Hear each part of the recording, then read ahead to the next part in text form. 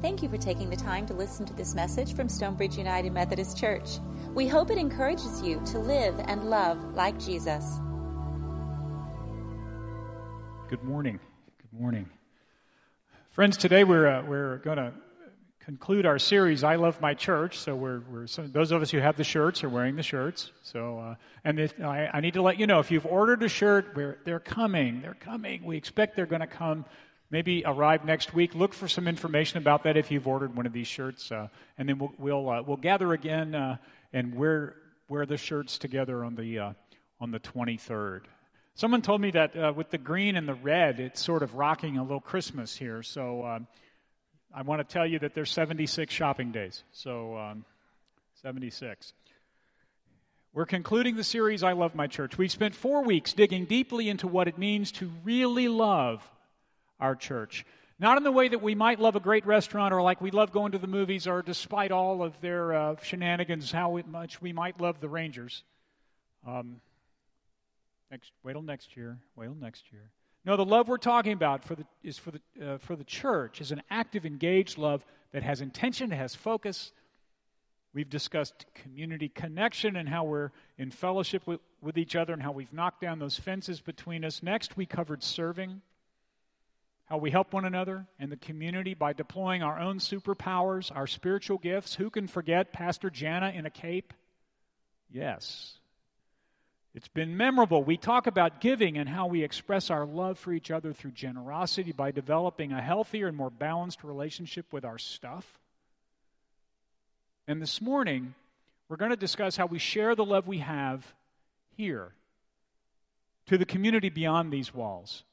This is really the fundamental issue. The entire series points to this. How do people come to this new life in God? How do people hear and discover and come to experience God's kingdom?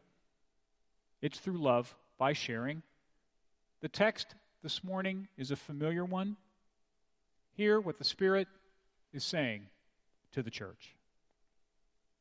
Hello, my name is Spencer Saib, and I will be reading Matthew 5 through 13 through 16. Let me tell you why you are here. You're here to be salt seasoning that brings out the God flavors of this earth. If you lose your saltiness, how will people taste godliness? You've lost your usefulness and will end up in the garbage. Here's another way to put it. You're here to be light, bringing out the God colors in this earth. God is not a secret to be kept. We're going public with this, as public as a city on a hill. If I make you light bearers, you don't think I'm going to hide you under a bucket, do you? I'm putting you on a light stand. Now that I've put you there on a hilltop, on a light stand, shine. Keep open house. Be generous with your lives. By opening up to others, you'll prompt people to be open with God, this generous Father in heaven. This is the word of the Lord. Thanks be to God. Thank you, Spencer, for that reading today. Will you pray with me? Gracious God, open our hearts and our minds to the movement of your Spirit among us this day. In the name of Jesus the Christ, we pray. Amen. So, I've been thinking about this. What's your favorite restaurant? Anybody? Favorite restaurant? What? Mio no. Okay. Others? Say again? Oh, okay. Yeah. Others? Favorite restaurant? Making you hungry just thinking about it, right? What makes it good? What makes it a place you want to go back to? You know, my wife, Molly, and I, we have a place we like to go when we're in New Orleans. We went there for our honeymoon back in 1983, and actually, when I mentioned this at the first service, someone else came up and like, when were you there? Because we were there in June. Well, we were there in May. And for us, NOLA is a special place. NOLA, New Orleans, Louisiana, NOLA.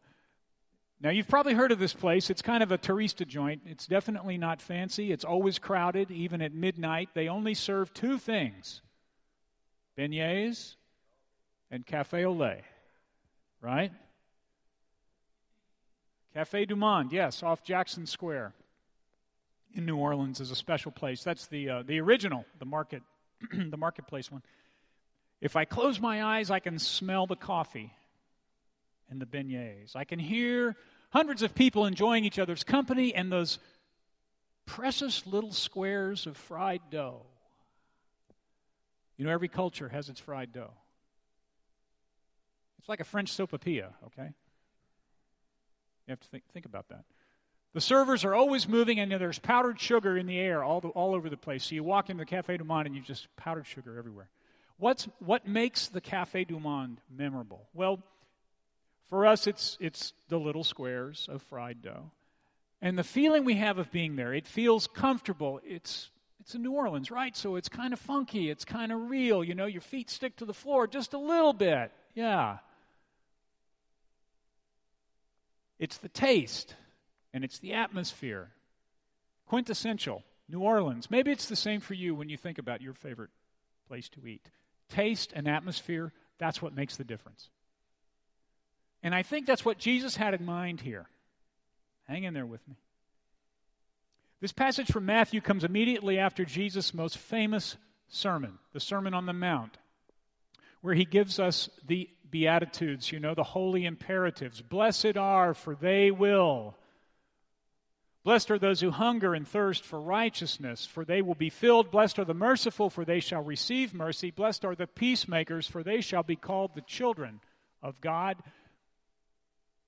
Or in the Message, I really like this. You're blessed when you've worked up a good appetite for God. He's food and drink and the best meal you'll ever eat. You're blessed when you care. At the moment of being careful, you find yourselves cared for. And you're blessed when you show people how to cooperate instead of compete or fight. That's when you discover who you really are and your place in God's family. After Jesus teaches the assembled multitude essentially by endorsing a set of attitudes and actions and mindsets and behaviors that are really countercultural, he then uses the metaphor of salt and light to indicate how people are to live, how we are to live. Jesus is preparing the people to activate the dominion of God in earth, to offer the kingdom experience to the world. So if taste and atmosphere make the restaurant experience, we, the church, by being the salt and the light, make the community of Jesus come alive for the world. We are what is distinctive. What a beautiful metaphor. Elegant and practical. Doesn't salt make all the difference in a dish? I mean, can you imagine popcorn without salt? Anyone like salt on their watermelon? Anybody do that? Yeah, I got some hands. Hard-boiled egg? Eat a hard-boiled egg? How about summertime tomato out of the garden? You know, not one of those ones that feels like a softball that came in on a truck from somewhere and, you know, bred to be durable. No, more of a tomato from the garden. Little salt on that? Doesn't salt bring out the best of the taste? And we're not even going to talk about low-sodium food because, cardboard, low sodium. Salt is also a preservative. In ancient times, it could be a currency, a means of exchange, highly valued, very precious, sought after. You know, the word salary comes from the Latin word for salt. And if you're really productive in what you're doing and you're of value to the organization, you're said to be worth your salt. And salt is also necessary for life, right? Despite all the controversy about too much salt or whatever, if we stopped eating salt, we would be in trouble because salt helps us maintain electrolyte balance. It also helps us from getting dehydrated. Old Coach Brooks from the 7th grade football team at Horace Mann Junior High in San Antonio used to pass out those salt pills, and we needed them, right? Anybody play football in August in Texas? Jesus said we're valued, we preserve what is good. In an otherwise bland and rotting world, we are necessary to bring the world this new life in Christ. That was salt. What about light? Light penetrates the darkness. Even the smallest light can be seen from an incredible distance when the darkness is deep, and the light of a single candle can be seen for over 1.5 miles in pitch darkness Actually, 1.71 miles, according to the Aggie astronomers' experiment that I looked up, so it must be true. A solitary candle, piercing the darkness. These next pictures show another aspect of light. These are recent pictures from the James Webb Space Telescope. This is light from millions of years ago. These are galaxies that are so beyond where we are, but that light, the light is enduring. It's powerful. It overcomes the deep darkness of space. And of course, light also encourages growth and is necessary for life. So Jesus says, we are the light of the world, where the forces of darkness seem to never rest, never take a day off. Through God's grace, we have been transformed. God's light shines in us and through us to brighten a dark and disturbed world. As salt and light, we bring the taste and the radiance of the Jesus community to the world so that the world will come to know God, to be transformed, to experience life abundant, the life that Paul says really is life. So it's like this. If things are looking a little dark lately, what are we doing to bring the light? If the rot of the world is getting us down, how much salting have we done? Not assaulting, just salting. When we intentionally love one another and when we intentionally use our gifts and live out the love of God toward one another and to the world outside of these walls, we're salting the bland, bringing light to the darkness. Saying, I love my church, is great, but it isn't just about us. It doesn't just impact us. It's about everyone outside the walls. In fact, you could say, and I will say, it's the whole point. So how does this happen? Let's get practical. How do we be the salt and the light? 3 ways. Three ways to bring the I love my church experience to our culture. Number 1, people will experience Jesus' community when we live its values. When we live its values. Being salt and light is more about what we enact than what we espouse. What we say has value, of course it does. But what we do is the salt and the light.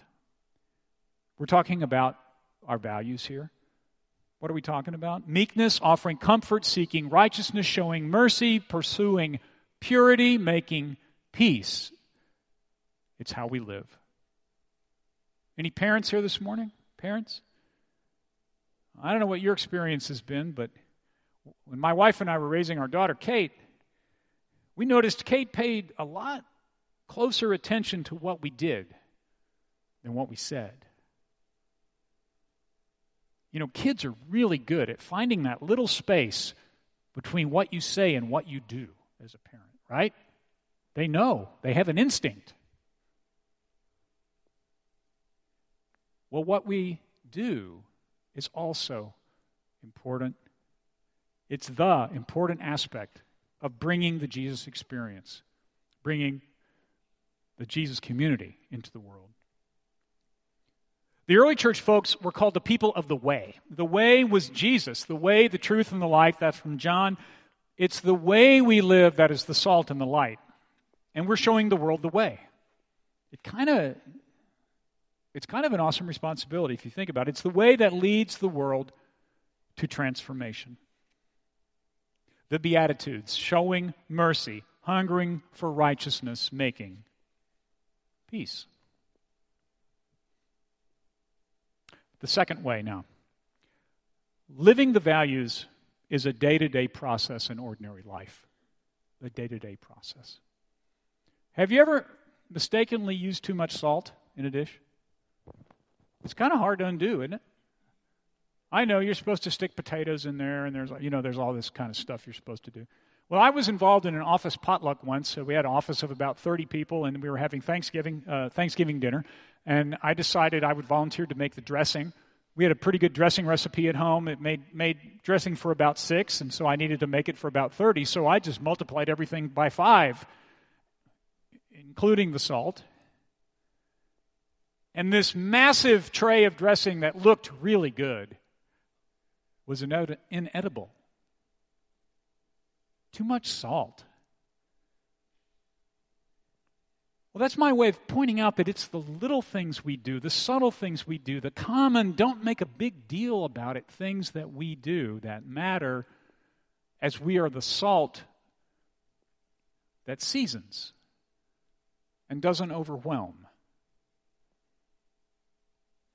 It's exactly the opposite of being like one of those street preachers. We had a street preacher when I was at Ohio University in Athens. There was a guy named Brother Jed. Brother Jed was famous in the Midwest. He basically would line everybody up and tell them they were all going to hell. That was his message. Woo, really inviting, eh? No, so my point is that, telling folks how bad they are and how sinful they are and that they're going to the bad place, that's really not what I'm talking about. Too much salt, too much heat, not enough light. Living the values we have in traffic, at the gym, at the office, when you're taking the dog to the dog park, in the classroom, on the golf course. That's where the salting and the lighting happens. The people we encounter as we go about our day will experience the kingdom from us in the normal, the routine. And in those moments, the normal becomes extraordinary as people taste and see from us that the Lord is good. Paul told the church in Rome, in Romans 12:1, from the Message now, so here's what I want you to do. This is Paul talking. God helping you take your everyday, ordinary life, you're sleeping, you're eating, you're going to work and walking around life, and place it before God as an offering. The third way. Those who have experienced Jesus will help others experience Jesus. How does the text put it? Keep open house. Be generous with your lives. By opening up to others, you'll prompt people to open up with God. Our interconnectedness with our friends, our acquaintances, our colleagues, our families, and even and perhaps more particularly our enemies. Oh, Jesus, you're making it hard. Love your enemies? That's how we can be the lamp on the lampstand. The things we do at Stonebridge to equip us for life in the world, worship and Holy Communion and small groups and Bible studies, these are important, they're significant, but they're not in the entire point. These activities prepare us to be in relationship with people in the world. If our circle of friends and acquaintances includes only those among us at church, that's a nice foundation, but we're in a sense hiding our light under a bushel basket. We are weakening the seasoning, because in the first message of this series, we read in John 13:35, this is how everyone will recognize that you are my disciples. Everyone. When they see the love you have for each other. How can everyone recognize our love if we're not in relationship with people in the world? The world that in John 3:16 it says God loves. So here's the thought exercise. If Stonebridge ceased to exist tomorrow, who beyond these walls would notice? Would the neighborhood notice? Would McKinney notice? Would Collin County notice? Would Juarez notice? The evidence, friends, of salting and lighting is to consider what service would be undone, whom would be unloved, injustices that would endure, the rough places that would not be made plain if we were not engaged and we were not involved, being the salt and the light. This entire sermon series is focused on our collective roles in the body of Christ, the church, as we engage with and in the world for its transformation. It is through connecting and serving and giving and sharing that transformation can and must happen. It's the only way it will. And in our space where we walk, we are the ones who, with Christ's help, can make that happen.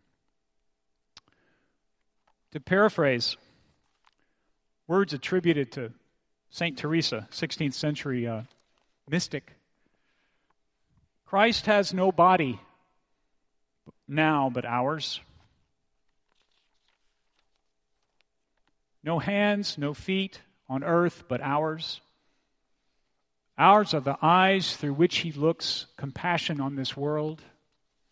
Ours are the feet with which he walks to do good. Ours are the hands through which he blesses all the world. Ours are the hands, ours are the feet. Ours are the eyes. We are his body. Christ has no body now on earth but ours.